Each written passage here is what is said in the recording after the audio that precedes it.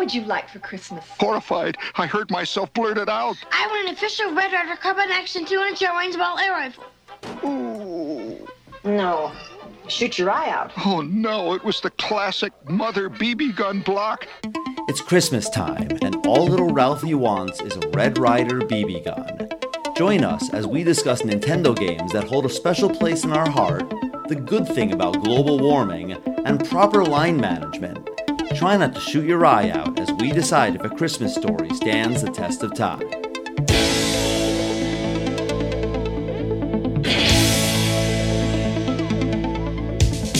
Test of time, James and Alan have their say. Do the movies you love still hold up today? James says Gladiator with the glutton. Alan says as a father, blah blah. It's the test of time, James and Alan have their say. Do the movies you love still hold up today? Test of time, James and Alan have their say. Do the movies you love still hold up today?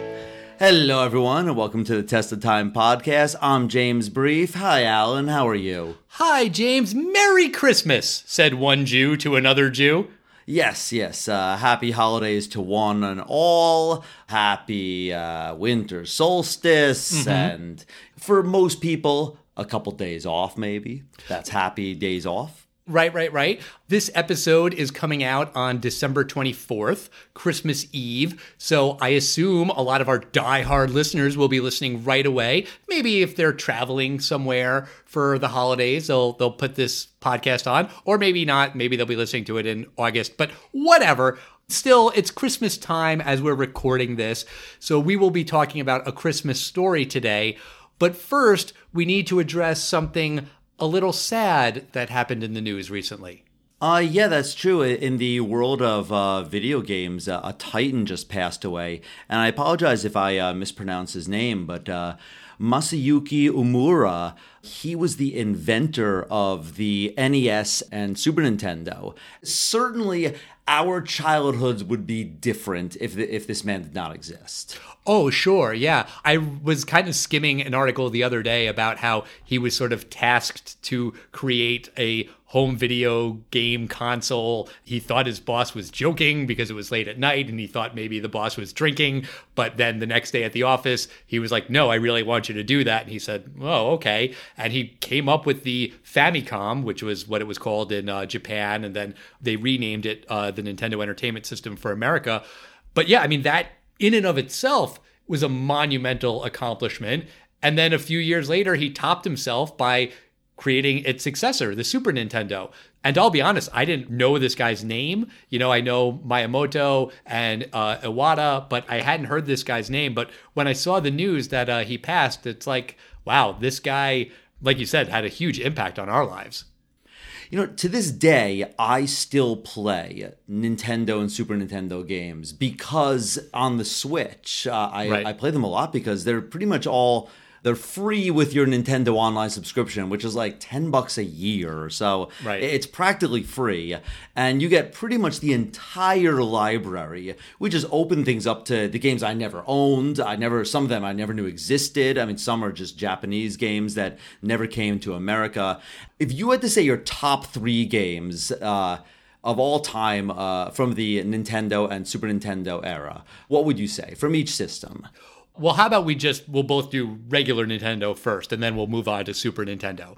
But I would say my top 3 Nintendo games are Super Mario Bros. 3, Bubble Bobble, and Contra. Super Mario 3, that's an easy choice. I mean, that's kind of like an obvious choice. But when that game came out, I was obsessed with it. I think I talked about this in our episode about The Wizard, how I was literally dreaming about it and daydreaming about it. And all I wanted in the world was to own Super Mario Bros. 3. So that game was very important in my young life. Bubble Bobble is a little bit of a weird choice, and I know that, but I loved that game. I was really, really into that game. And it's so weird how like you have to beat that game with a friend. Do you know that? No, I don't. But similar to your number 3 game, Contra, like that's definitely a co-op type feel that you have.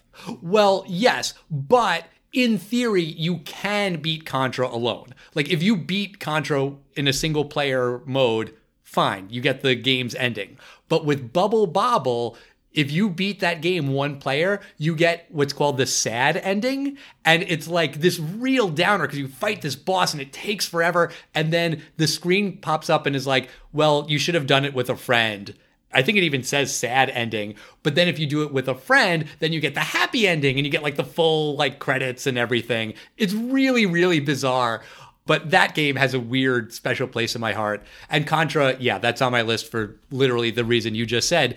It's just so much fun to play with friends. And that one level when you're going up the cliff and you just keep letting your friend die, you know, where he like is respawned and then they keep falling into the bottomless pit. Oh, of course. It causes endless fights. You're right. Right. But it's so much fun. So those, I think, are my top 3 Nintendo games. Well, let me ask you, are those games that were in your childhood your favorite games, or are those games that you still play?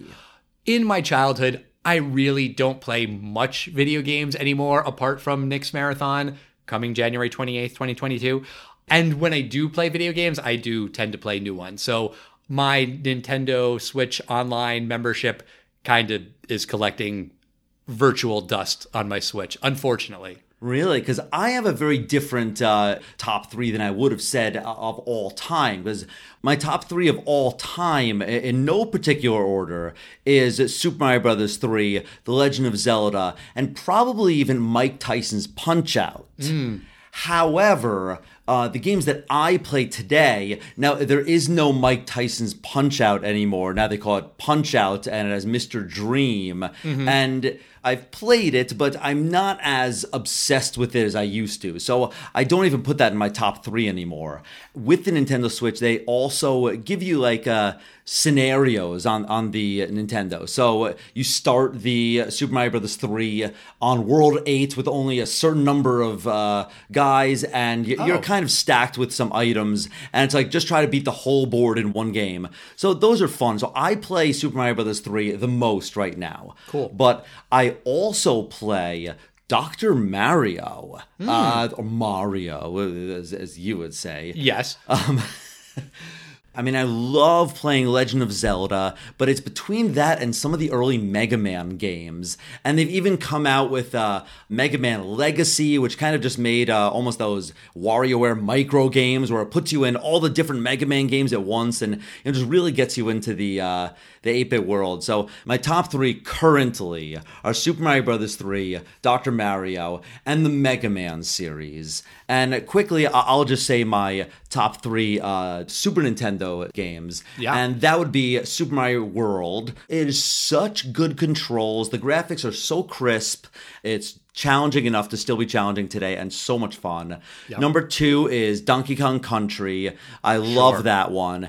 And then number 3, a weird one. I always have a soft spot, and I always go back to SimCity on Super Nintendo. Really? SimCity's been on a lot of versions, been on everything, but people that know SimCity on Super Nintendo know it has a couple extra little special pieces that make it special, and it's one of the better versions of it. And it's just a very relaxing game. It's one of the classic simulator games. It's fantastic. I will say honorable mention, only with the Switch did I finally beat The Legend of Zelda: A Link to the Past, which was unbelievable, but I was always so frustrated with it as a kid when I finally got the Super Nintendo later. I only got it at the end of high school, but there were no guidebooks and the internet was a little too early. I just couldn't beat that game, and when I played it recently, fantastic. It just misses the top 3. But what about you, Al? What are the top 3 games on the Super Nintendo for you? Well, one of my top 3 is The Legend of Zelda: A Link to the Past. That was actually the first Zelda game I've ever played. To this day, actually, I've never played the 2 on original Nintendo. Link to the Past was a game that was given to me by Nick, the guy who we named Nick's Marathon after, and he was like, oh, you got to play this game. And I was like, I've never played the Zelda games. I'm not into it. And he said, trust me. And he was right. I was able to beat it way back then. So nanny poo poo to you, sir. But I love that game. That is a game that brought me into the Zelda franchise, and it is just really, really good and so long. There's like so much in that game. I would also say Teenage Mutant Ninja Turtles 4 Turtles in Time, sort of for the same reason that I said Contra for Nintendo. It's just so much fun to play with friends. I feel like we play that every year at Nick's Marathon as just like a game to put on and then beat. We'll beat that game in an hour or so. For my third choice, I'm going to go with the Super Star Wars games, because those games, I feel like they're a little underrated. They're not on the Nintendo Switch Online thing, are they? No, they're not. They're fantastic platformers. Those are great games. It's a great trilogy. Yes. I wouldn't put in my top 3, but it's so hard to just, make 3 games because there's so many great games from these eras. There are a lot of games that are still to this day very fun. And so I salute you, Masayuki Omura. Yes, thank you, sir. May you rest in peace. But let's move on and talk about a movie that's also just about childhood joy. Sure. And that would be 1983's A Christmas Story. Yes, this is a movie that is definitely a staple of the holiday season for as long as I can remember. TBS and then TNT, or maybe it was the other way around, but one of those Turner channels has been airing A Christmas Story for 24 hours. I think it's from like 8 o'clock on Christmas Eve to 8 p.m. on Christmas Day. And it's just ubiquitous. It's just everywhere. And it's crazy that it's taken us this long to get to this movie. But I figured because this episode was coming out on Christmas Eve, it was a perfect time to talk about A Christmas Story. This is the story that takes place in the suburbs of Indiana in December of 1940. The story centers on 9-year-old Ralphie, a daydreamer on a mission to get the ultimate Christmas gift, a Red Ryder carbon action 200-shot range model air rifle. In the weeks before Christmas, Ralphie also fights a bully, decodes a secret message, and tastes soap. Ew. But this movie was kind of a dud when it first came out, and it's really only become this Christmas classic like in the years since, right? Yeah, I mean, to be fair, it's got a complete dud of a title. It's called A Christmas Story. I think it's a great title. It tells you exactly what you need to know. I mean, we know it now as the classic A Christmas Story, but it's a pretty bland title. It's certainly not eye-catching. Sure. So you're right. This opened in November of 1983. They got some mixed reviews, actually. Some reviews didn't really like it, but Roger Ebert, he gave it 4 out of 4 stars. Very nice. But it only made $19 million at the box office, but just makes so much money and will make money forever because of its various sources of revenue. And we'll talk about even more than just TBS showings. Yeah. And we should just address the elephant in the room right away. This movie does have a voiceover. Listeners to the podcast know that I do not like voiceover most of the time. And this movie's voiceover, I gotta say right out of the gate, it's not the most egregious. It's not the worst. It's not as good as, say, the voiceover in Shawshank Redemption, which is totally necessary. There are parts of the voiceover in this movie where I was like, we didn't need that one. We could have done without this one. But by and large, it's okay because this is a story of a little kid. It's told from the kid's point of view, but when he's an adult. It's actually narrated by Gene Shepard, who is the author of the book that this movie is based on. And it just kind of works. Well, Al, you are opening up to narration and voiceovers. We're cracking your shell. No. I have been pretty consistent, I think, about unnecessary voiceover. This voiceover is a little bit more necessary in a lot of places. So I'm okay with it. All right. And Gene Shepard is a famous voiceover from a specific ride that you may know at Disney World. It's a ride that I've mentioned before that I weirdly am fascinated by. There's never a line for this one, folks. Do you know which ride I'm talking about? No. What ride are you talking about, James? It's actually the Carousel of Progress, where you sit down in this weird 1930s kitchen. You sit in the seats and the stage kind of rotates. Then you go to the same kitchen in 1950s, then 1970s, and then there's the modern one, and they hadn't quite updated it, so there's CD-ROMs and stuff. I mean, I think they've updated it since, but I love the Carousel of Progress. I think they're updating it now. They're doing a big update on Epcot. It's in the Magic Kingdom.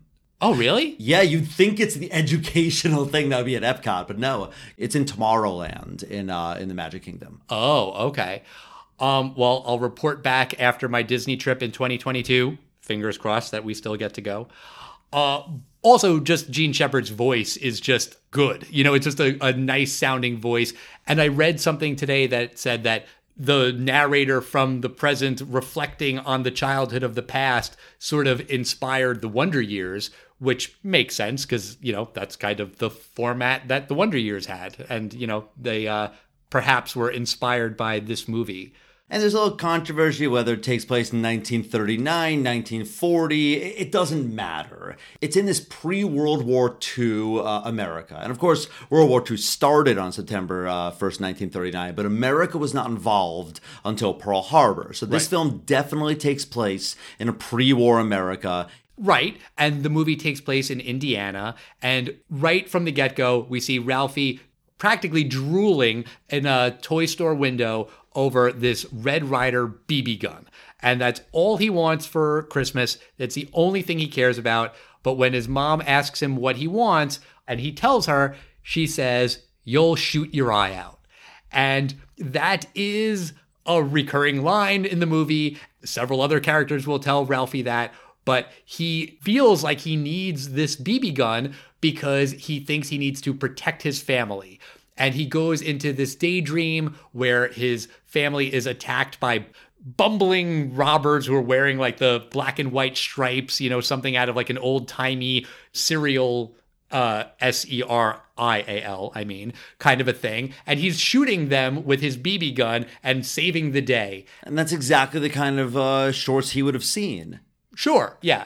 The whole thing is adorable. It's extra kind of funny when the guys are like piled up as like quote unquote corpses, I guess, even though like they would have just been lying where he shot them, but someone seems to have arranged them in a pile and their eyes have like these X's like kind of drawn on them to indicate that they're knocked out or dead or something. Yeah, I actually always thought it was based on little things that he saw in movies, because if you notice these little fantasies, it's almost like stop motion photography. They kind of, these bandits are moving kind of choppy and slow. Right. It's kind of like an old film. That's what I thought, because that's kind of what it looks like in those flashbacks. Right.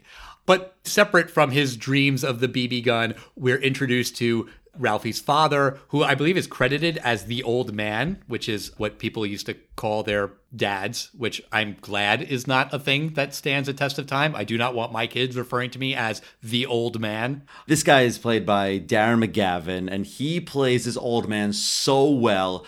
I don't care how old we get. I feel like this character will always seem older than us. I don't know. I hope so. Yeah, I mean, this guy just seems like just such a like older, grumpy dad, even though he has like a 9 and a 6 or 7 year old. Right. The thing with the furnace, I think, is a thing that kind of doesn't stand the test of time in that, yes, I understand this movie was made in 1983, but takes place in 1940. I'm just going to go with 1940. But the fact that he's yelling about the damper and the furnace, like, I never even heard of a damper. I mean, is that a thing that you had in your house? No, I have no idea what a damper is. I think that's like the dial that like the mom adjusts, like when the dad is down in the basement and he's cursing, but not really cursing. All you hear is gibberish. But like he said, "Who turned off the damper?" And then she kind of like moves it to the side. Like, it doesn't really matter. You don't need to know what it is. You just need to know he's mad that someone touched it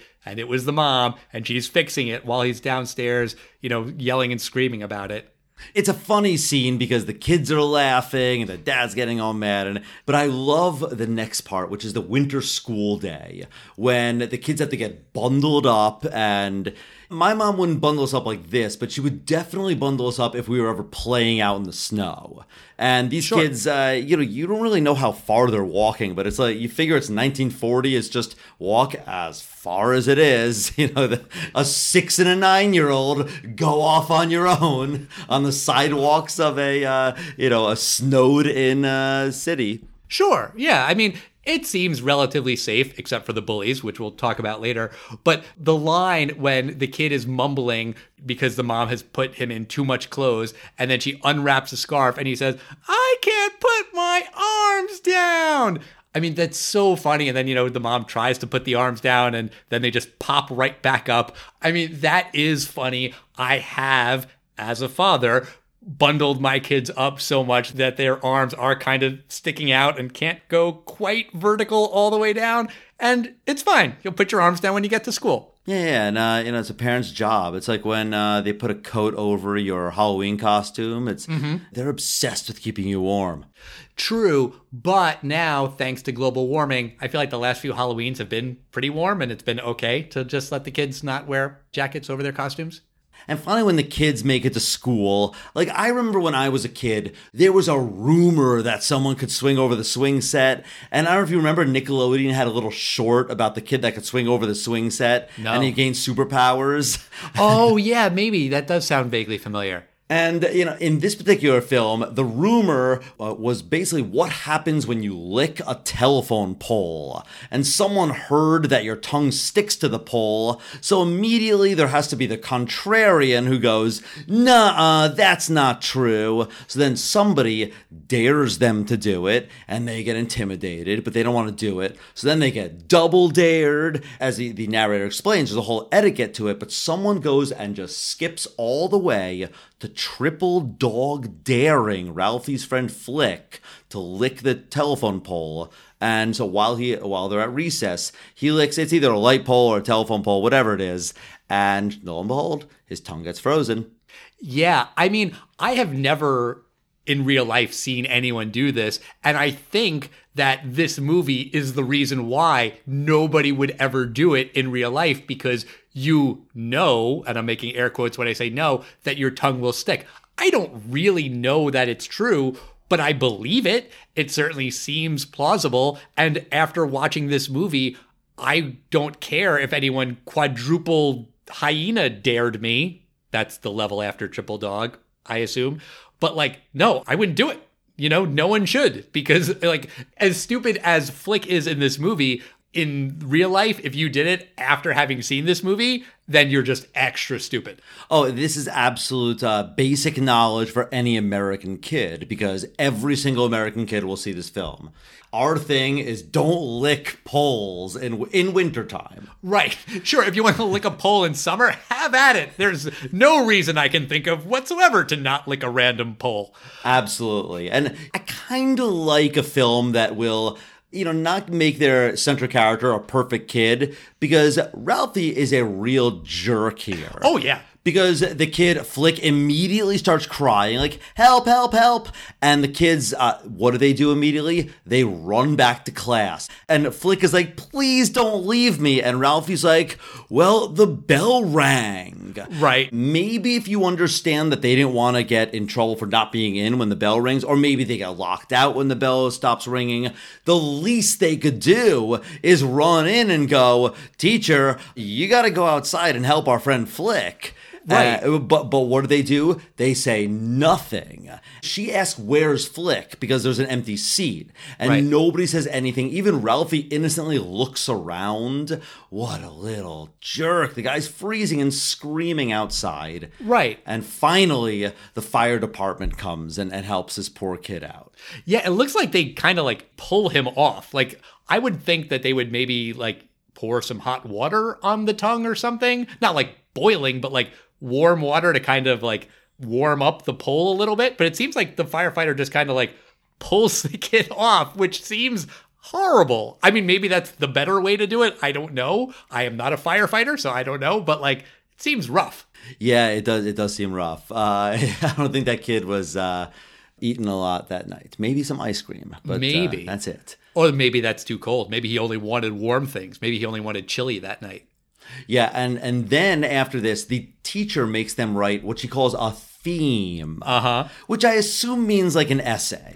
Yeah, it seems like that. And we were talking about it the other night, Courtney and I and the kids, because my daughter sometimes gets these assignments where she has to write a paragraph. Her teacher calls it writer's night. And Courtney was like, "What do they call it in A Christmas Story?" And I could hear it in my head when the teacher announces it, where she's like, "Tonight you will write a theme." There's the dramatic pause and all the kids go, "Oh man." But the theme is what I want for Christmas. And Ralphie's all excited because he gets to write about his BB gun that he so desperately wants. And he writes a paragraph and he has another daydream where he's imagining the teacher who's grading every paper. All the themes are terrible. She's writing F's on everything. But then she reads his and it's the most beautiful, amazing thing she's ever written. She starts writing on the blackboard A+++++. And all the kids pick up Ralphie and they're like carrying him around the room like he's Rudy, like the Sean Astin character. And it's so funny because, like, why would that be a thing you'd be daydreaming about? You know, like writing the best essay ever. Well, because he's so proud of it and because it's so true and this is what I want. And this is a kid who believes in Santa Claus and believes in what he wishes for Christmas will come true. And that this is just the perfect toy and present for him to get. And the teacher will figure, you're correct. This is exactly what a boy like you should be getting for Christmas. Right. Meanwhile, the dad gets an interesting present. It's not a Christmas present, but he wins a quote-unquote major award. It's this giant crate that comes to the house, and he thinks it's a bowling alley, and he reads the word on the crate, and he says, fragile, it must be Italian. And of course, the long-suffering wife says, I think it says fragile, dear. And he's like, oh, yeah, sure, whatever. That's a line I quote anytime I see the word fragile written anywhere. But the major award turns out to be the leg lamp. And this is something that has definitely stood the test of time in that it's a thing in real life. You see these leg lamps around. You see people wearing leg lamp t-shirts. In a town near where I live, they do a leg lamp lighting every Christmas. And it's just like this thing that he's obsessed with. He loves it. His wife hates it because it's pretty sexy, you know, for their nice, modest home. And, you know, it's one leg in fishnet stockings. And there's a moment when Ralphie is looking at it and he like puts his hand up and up and up the lamp. And then the mom's like, Ralphie, you stop it. It's like when he gets to the top, it's just the end of the lamp. There's nothing there. But it's just really, really funny. And this scene to me will always be hilarious.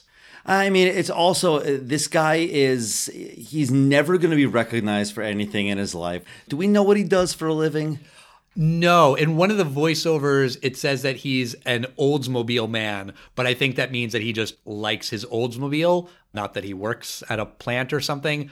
No, I don't think we know. Yeah, and you know, this is just coming off of Depression America. This is probably the only award this man ever won or may ever win. So I think he's just so proud of it when he opens it up. It's just whatever it is. I mean, it's an award for him. And it's so funny that it means so much to him because when you watch it as an adult, I think you have more of a soft spot for the old man because, you know, he was just a grump and then this is a good day for him. It's a win. Right. He won something. And I feel like that's relatable. If you've ever won something, you get really excited. Even if it's not the coolest thing in the world, you won it. Earlier in the movie, he's doing like a crossword puzzle and he's trying to get every answer right because if he does, he could win something. And that's a thing that happens in some small town papers, or I guess used to when small town papers were a thing, and people would try to win these contests. And my mom and stepdad won free tickets to a Long Island Ducks game this past summer, which is the minor league baseball team, and they were really excited. They won 4 tickets, they took the kids, they had a blast. And, you know, it was just exciting because, hey, we won. So I get that. But the other thing the dad loves, besides his leg lamp, is negotiating. He likes to haggle. The voiceover says that he could bargain like an Arab trader, which is a line that doesn't really stand the test of time. Well, I mean, if you mean it in the descriptive term, have you ever been to in the Middle East, like the Arab bazaar, the Arab shuk, the Arab market? I believe we walked through one when I was in Israel. Like the whole point of those markets is to bargain. Like when you see a backgammon board, he will say 500 shekels. You're supposed to give him your bargain price. 300, 400 deal. And obviously, sometimes if he says 500, you say 2 shekels, and then the screaming starts. But I don't think he meant it in a disparaging term. But just today, when someone says like an Arab, That's probably not the first way you'd say it. You might say, oh, like this market in Iraq, you could bargain like that. I gotcha. Okay. Like I see what you mean. Like there is a market in the Arab world. The set price is not the price you should pay unless you're an idiot. Gotcha. Or a sucker tourist. Right, sure. And while he's haggling for the tree salesman is like, you want this tree? This here's a tree. And then they're like, eh. And then he's like, yeah, that's not a tree. This here's a tree, which I say every year when we go shopping for Christmas trees. But on the way home from getting the Christmas tree, they get a flat tire. And it's a really big deal because the mom tells Ralphie to go out and help the dad. And this is like the moment for Ralphie. He's been called up to the big leagues. He's finally old enough to help dad. And he goes out there and he's holding all of the bolts, and then the dad knocks into him. It's the dad's fault, by the way. It's not Ralphie's fault. Ralphie doesn't like drop them. But in his panic, Ralphie says, oh, fudge. And this is where the voiceover works. It is necessary because the voiceover tells us he didn't say fudge. He said the word. And they never say the word. This is a PG-rated movie, but obviously you get it. And honestly, like, that part's pretty funny. To me, the way funnier thing is the reaction. Like when the dad comes back into the car and whispers into the mom's ear, do you know what your son just said? Like her reaction of, and then, you know, they go home and the mom gives Ralphie soap, which, by the way, I think is also a thing that does not stand the test of time. I don't know of any parents that do that now. It happened to me and my sister a couple times. Did that ever happen to you? Get a soap in the mouth for cursing? No, we never got it. But I've heard of people that do it. I don't know about children today that are doing it because they're not telling the pediatrician if they're doing that. Fair point. I mean, I talk to other parents and I don't know, we like compare notes on how we discipline our children, but I've never heard anyone say, oh, yeah, I'm going to wash your mouth out with soap, which was definitely a thing that my mom said to my sister and I when we were kids. And it happened more to Sam than it ever did to me because Sam had a potty mouth and I didn't. I was a perfect little child. But I also love how here Ralphie demonstrates he's kind of a jerk again because they're like, where did you learn this word? And even though the voiceover says it's obvious I learned it from Dad, he sells out his buddy and he says, Schwartz told me. So his mom goes on the phone and says, listen, Mrs. Schwartz, listen to what your son said. And then she whispers into the phone and you could hear the receiver line screaming, and the other kid, Schwartz, presumably, is getting beaten on the other side of the phone. And Alan, you know, we're laughing at it because he's sitting there and letting his friend get beaten. And the poor Schwartz, he has no idea. Imagine your mom goes on the phone. You're just sitting there. It's 1940. You're playing with some fire engine toy. And then your mom just hears, what? And then just starts beating you. To clarify, I'm not laughing about Schwartz getting beaten. I'm laughing at the mom's reaction, Mrs. Schwartz, when she goes, she screams 3 times. My sister and I have quoted those screams. It's just so damn funny. And Schwartz didn't deserve this beating. But remember, it was Schwartz who triple dog dared Flick to put his tongue on the pole. So this is an indirect, roundabout sort of justice. Karma. Yeah, exactly. There you go. Speaking of karma, Ralphie gets a little bit of a comeuppance at this point. He's been dreaming about 2 things for this whole movie. One is the BB gun that he's dreaming of getting for Christmas. And the second thing is his decoder ring that he was trying to get from, what was it from? Not the, Little Orphan Annie. Little Orphan Annie. Yes, that's right. And finally, you know, he saved up enough box tabs or whatever it was, and he mailed it away. It allowed 6 to 8 weeks. I don't know. Did you ever do these things where you mail it away, like cereal box stuff? Yeah. Oh my God, when it would come in the mail, like you're like Honey Smacks or Tony the Tiger digital watch. This thing really came. I couldn't believe it. Yeah, I mean, the cool thing was you forgot about it because it was so long after you sent in the box tops. and then you get something in the mail, you're like, what is this? Exactly. And also, you don't really check the mail every day when you're 7. So when your mom's like, a package came and it's, not your birthday month or a holiday month, you're like, wow. Right. But Ralphie, he got his decoder ring and he goes into the bathroom, which is the only place he can have some privacy. Mm-hmm. And he's on the toilet and he's decoding this ring, and there's such great music going on, and he's almost sweating. He's decoding it. What is his secret code? And he finally figures out the code is, what is it, Al? Be sure to drink your Ovaltine. And he realizes he's been had. It's a crummy commercial. Right. Ovaltine, I think, is a thing still. Like, it still exists, I believe. Oh, yeah, it does. I never drank it as a kid. My kids don't drink it. I feel like I remember watching this movie as a kid and being like, what's Ovaltine? Yeah, and it was known as, like, the not good Nestle Quick, in my mind. Oh, okay. Fair enough. But yeah, it's the sponsor of the Little Orphan Annie radio show. And it's just a commercial. And he's very disappointed by that. And, we didn't talk about the bully yet. It's this great guy that has this Davy Crockett hat. Mm-hmm. And when the theme comes on, I don't know if you know it, it's the theme from Peter and the Wolf. It's the evil theme. One day, the bully, basically, he'd picked on Ralphie just one step too far. And he throws a snowball at him, and he's telling him, why don't you cry? Wah, cry, wah. And something just awakened in Ralphie. And he just was like smacking him in the face, where presumably until the mom pulls Ralphie off of him. I'll bet this kid like really beat the living crap out of him. You see that the bully, whose name is Scott Farkus. Farkus is a great name, by the way. Like he's like bleeding a lot. He gets his because he was caught off guard. I mean, Farkus is a lot bigger than Ralphie, but he wasn't expecting Ralphie to just pounce on him and start wailing on him. And then Farkus's little henchman, who they call a toady, like he kind of comes over and it's like, hey, you're not supposed to do that. And then, Ralphie shoves the toady away. It's like this moment where Ralphie wins the fight. Like he beats up the bully and it's a victory, but he's also crying because, it's hard on a kid to like see that and go through that. And I sort of like that moment, that even though it's a quote unquote win for Ralphie, just like doing that, like beating up somebody is an emotional thing. And then he's also worried about what's going to happen when his dad gets home.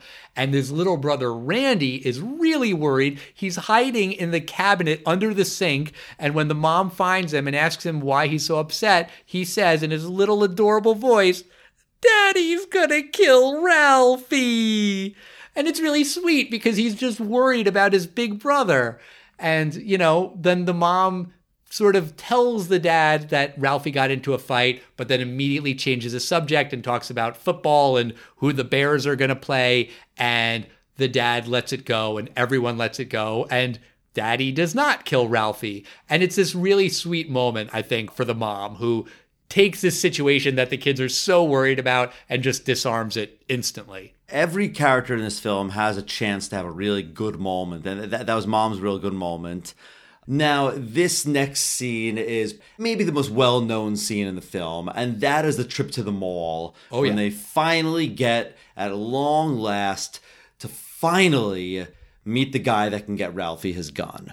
Right. Santa is there at the mall, and they wait on this big, huge line to meet the Santa. The store where they meet the Santa is an old department store called Higbee's. Apparently that was a real department store. It's no longer around. But the Santa is just such a jerk, and he is just screaming, ho, ho, ho, like really aggressively at the kids. And some kids are scared of Santa. That is a thing. I know, as a father, my son Eli was never scared of Santa ever once in his life. My daughter, on the other hand, was petrified of Santa, and I have many pictures of us holding her kind of somewhat near Santa where she is screaming her head off because she was petrified.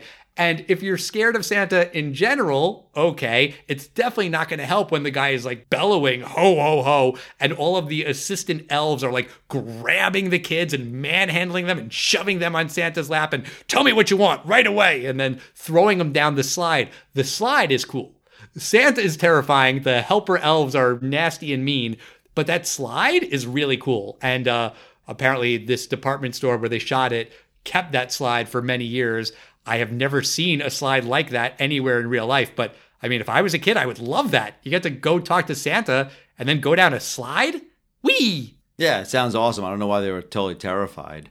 But there was one thing, as much of a jerk as that Santa was, watching as an adult, I did understand him when he says quietly to the elf, he's not saying this to the kids, he goes, "If those bastards think I'm working 1 minute after 9, they can kiss my ass." You know, after working a long day in a mall on Christmas week as mall Santa of kids screaming in your face all day, and, you know, he's not getting paid by the hour. There's no union. He'd be like, "I'm getting up at 9. I did understand him when I'm like, yeah, these kids, you better hurry up because Santa's not waiting for this whole line to be done.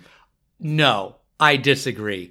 Santa has to wait until the whole line is done. Well, then he better get paid to be there the whole time. Sure. And they should do better line management and cut the line off at a certain point. Absolutely. So we're in favor of unions for Santas and line equity. Yeah, you need to plan it in advance so that people aren't there all night. Speaking of long lines to see Santa, we do a tradition every year on Christmas Eve where we go to see Santa at the Macy's in New York City. And now they have a system where you can like reserve a time and the lines aren't so bad because, you know, you have a set time to be there. One year we were on a line that was so long. Actually, I shouldn't say we, it was just me because Courtney took the kids out. It winds through like the Macy's offices, which are also in that building. Literally, I was online in the Macy's HR department, like just walking by like cubicles. Like you were that far in the bowels of the building waiting online. I think I waited for like 3.5 hours to see Santa. So the kids could see Santa, but you know, they were off shopping, which is less boring than standing online in Macy's. But that was a really terrible experience. Why didn't you just go to the local mall that year and just say, this year, folks, we're going to go to the whatever mall near our home? Because we were already there in New York City at the Macy's. I didn't know how long it was going to take. And at that point, like, it's what you do as a father. It's 3 hours, 45 minutes for something you could wait 15 minutes at your local mall. No. The local mall is nowhere near the experience at Macy's. They really do a nice job. They have like a whole Santa's Village. But that's what you have to wait in line? No, she can go in Santa's Village alone. You said you waited 3 hours and 45 minutes for a picture with Santa. Well, you go through the Santa's Village and then you meet Santa. You have to wait in 3 hours and 45 minutes just to be able to walk through it? Yeah. It's very, very nice. And if you're coming to New York City around Christmas time, I would encourage you to do it, but definitely make reservations in advance so you get a good time slot. But Ralphie, at first, he like draws a blank when Santa asks him what he wants. And then Santa says, how about a football? And Ralphie's like, yeah, sure, football. But then he goes down the slide, he stops himself and he crawls back up and says, no, I want this Red Ryder BB gun. And Santa says, you'll shoot your eye out, kid. And then like puts his foot on the kid's face and kicks him down the slide, which is awful and terrible and also just really, really funny. I mean, Santa shouldn't be kicking kids in the face. Even as a Jew, I know that. And the next morning, it's Christmas. They go through all the presents, and it's kind of cute, like when they get the socks and the kids look at them and they just toss them over their shoulder. And Randy, Ralphie's brother, gets a Zeppelin, and he's all excited. The mom gets the dad a bowling ball, which he drops in his lap. And then he's kind of like, oh, thanks, honey. Which, you know, that's an easy gag, but it's funny. And probably the most memorable moment from the scene is when Ralphie gets this giant pink bunny suit from his Aunt Clara, and the mom makes him try it on. And the dad kind of comes to the rescue and is like, you can let the kid take it off. Like, he looks absolutely ridiculous. Nowadays, if the kid put that outfit on, they would be petrified that the mom was going to take a picture and post it on Instagram, which they probably would. But back then it was before smartphones and no one else was going to see Ralphie in that bunny suit. Absolutely. And then after all the presents have been opened, Ralphie he's happy. He's gotten some good stuff, but he didn't get what he really wanted. His father says, why don't you look behind behind the piano or something? Behind the desk. Something. And he goes, yeah, you grab that. And of course, it's his Red Ryder BB gun. Christmas fulfilled. And he doesn't even take credit for it. Oh, actually, he whispers to his wife. He's like, I think Santa must have given it to him. Right. And it is funny when you think about it. Ralphie asks his mom for the gun. He asks his teacher. He asks Santa. The one person he doesn't ask is his dad, and his dad gets it for him. Yeah, I saw in the trivia, he put the ad for the Red Ryder gun in his mother's magazine, but he put it on his father's bed. They had separate beds, apparently, and he put it on his father's bed, so his father might have seen it.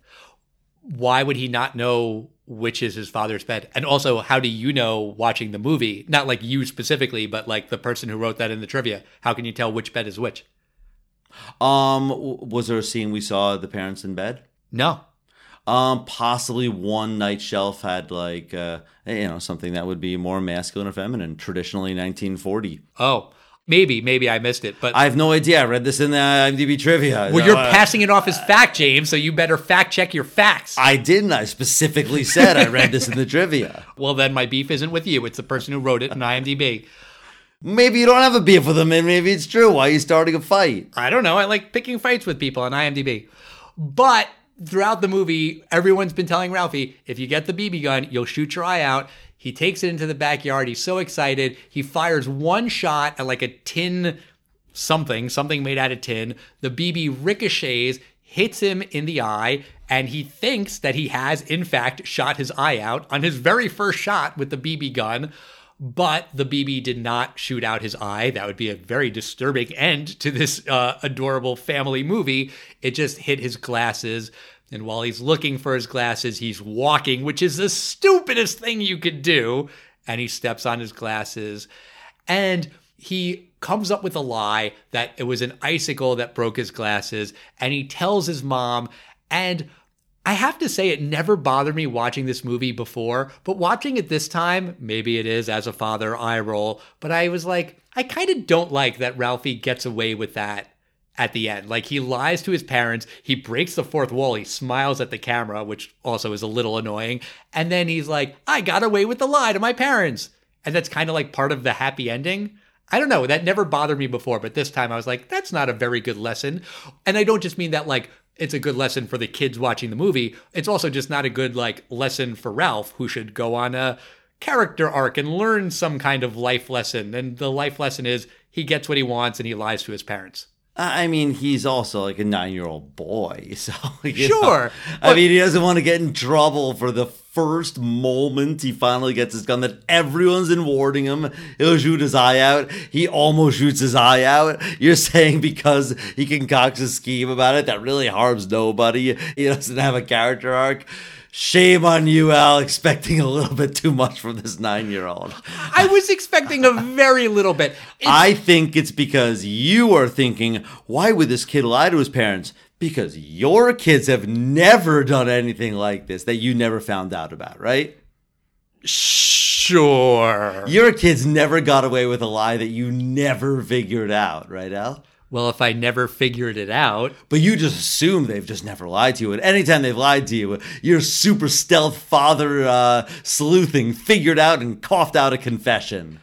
I mean, yes, that is what I think. And I'm pretty sure I'm right about that. Uh-huh.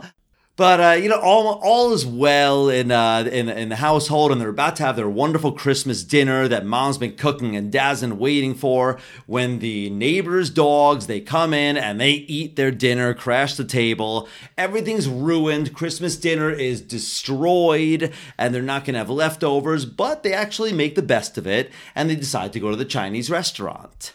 Right. And that was kind of a thing that was a truism in my childhood, that the only restaurants that were open on Christmas is Chinese restaurants. I don't really remember going out for Chinese every Christmas, like as a Jewish kid. Was that something you did? I mean, we didn't go out, but we would get takeout. And I didn't do the movie thing until later. But yeah, Chinese food was the kind of thing you do on Christmas. It was fun. Yeah. Now we go out in the city on Christmas Day and we go to Tony DiNapoli's, which is an Italian restaurant. And I feel like it's not only Chinese restaurants that are open, although by and large, most restaurants are closed on Christmas Day. But when they bring the duck over to the table, it still has its head attached. And the dad is like, oh, you see, it's smiling at me. And then the waiter says, oh, I'm sorry about that. And he takes out his cleaver and chops the duck's head right off. And the mom screams. And it's pretty funny. Apparently, according to IMDb trivia, this was a genuine reaction because the actors were not told that the duck would come with the head on, and it was just chopped off right on the spot. So their horror was accurate. You can see that. Also, we should say that the waiters at the Chinese restaurant are singing, and they don't sing fa la la la la. They sing fa ra ra ra ra, which is that stereotype that Chinese people get their L's and R's mixed up. And watching it this time, I was like, ooh, that is pretty damn racist. It's a joke they just shouldn't have made. Or definitely they would not have filmed today. Exactly. But then the movie basically ends that night where Ralphie's holding his gun in bed and he's dreaming about the adventures he's going to have with his precious BB gun.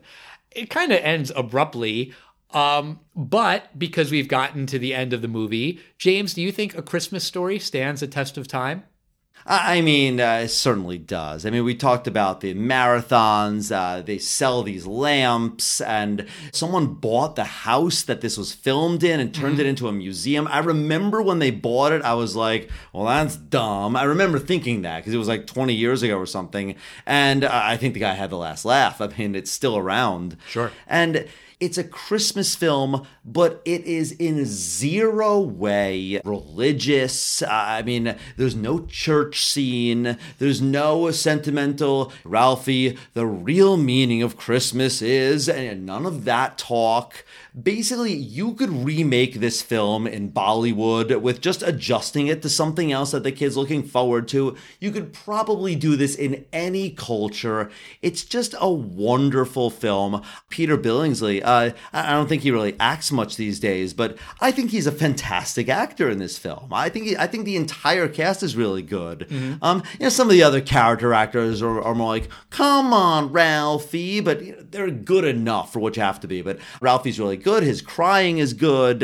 He's funny. He makes you laugh. And it's just really great. If I had to give any criticism, you did mention it, the film kind of really ends abruptly. I mean, it ends with Christmas ending, so it makes sense, but I just don't really like the final voiceover or really the final scene. I think you can kind of almost cut that out. Right. I just love this film, and it's a great tradition. And I like to catch a little bit of it every year, but I don't have TBS or cable anymore, so I don't watch it really. So it was nice to watch this film for the first time in many years. So of course this film stands the test of time. What do you think, Al? Does A Christmas Story stand the test of time? Yes, definitely it does. When you were talking about like the fact that they sell leg lamps, I think last Christmas, Courtney got me a box of fudge that was A Christmas Story branded and it said, oh, fudge, get it? Ha ha ha. Like there is so much merch for A Christmas Story that when you think about it is crazy. Like this is a movie that is basically a one-off. It's not a franchise. Yes, I know they made a sort of sequel, My Summer Story or something like that.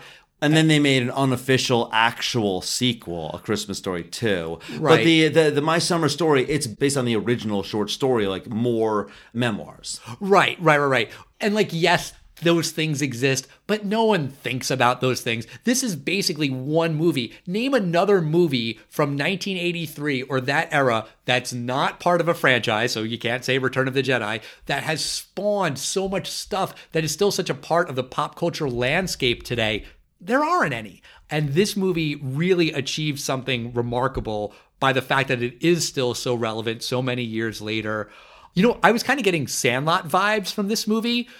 They're very different, but just because The Sandlot is a movie that's basically just a bunch of vignettes about this one kid's summer. And this movie is a bunch of vignettes about this kid's December. And they're kind of unrelated, but they kind of have like a thread tying them together. But it's just good fun. It's a great movie. I really think that the only thing that doesn't stand the test of time, and you might roll your eyes when I say this, but I'm going to say it anyway, is the fact that the thing that Ralphie wants is a gun. I know it's a BB gun, and I know it's not a real gun, but I do think that if someone were to pitch this movie today exactly as it is, some executive would say, there's too many school shootings. Let's not have it be a gun that he wants. Let's not have him have a fantasy where he's a good guy with a gun stopping the bad guy with a gun. I know people think that, but the liberal Hollywood executives think that. I'm guessing they would change the thing to something else. You know, I did think that for the very first time watching this film now, that the gun wasn't the best thing. And I was kind of thinking, oh, well, at least they teach him that it is really dangerous, but still, like, the dad is like, it's my favorite thing to have gotten it for him. I had one as a kid. So, yeah, I do agree they would have changed that as well. Yeah, but overall, I think the movie does stand the test of time. It's just such a sweet movie. I loved watching it again. I watch it with Courtney and the kids. We all had a good time. It's definitely an easy movie to put on every December. So yeah, it does stand the test of time.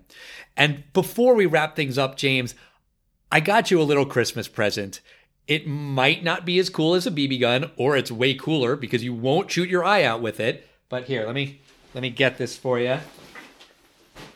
I saw this in a store, and I immediately thought, I have to buy this for James. Here you go. Oh, it's a NASA beanie hat. And it's like the old school NASA logo. It is. It's called the Worm, this logo. Love it. Because the A and the S are kind of connected. Exactly. Okay. Right. Thank you, Al. You're very welcome. That just screamed James. So, Merry Christmas. Again, one Jew to another. Aw, I love Al. Aw, that's the best Christmas present I could ask for. But enough of this Christmas stuff. Next week, it's New Year's Eve, and so I picked a movie for us to watch called 200 Cigarettes. Have you ever heard of this movie, James? No. I mean, I think I've heard the title, but I've never seen this film, or I have no idea what it is. I've never seen it either, but I've heard of it. I've wanted to see it for a long time, and I was Googling New Year's Eve movies, and this popped up, and without spoiling anything, I think you'll be impressed by the cast. So I'm excited to watch that movie. I'm excited to talk about that next week. In the meantime, as always, talk to us. We are at Test of Time Pod on Facebook, Twitter, and Instagram. Let us know your thoughts about A Christmas Story. What was your most desired Christmas present? What was your favorite Nintendo or Super Nintendo game? Let us know. We love hearing from you. And Merry Christmas, everybody. Bye.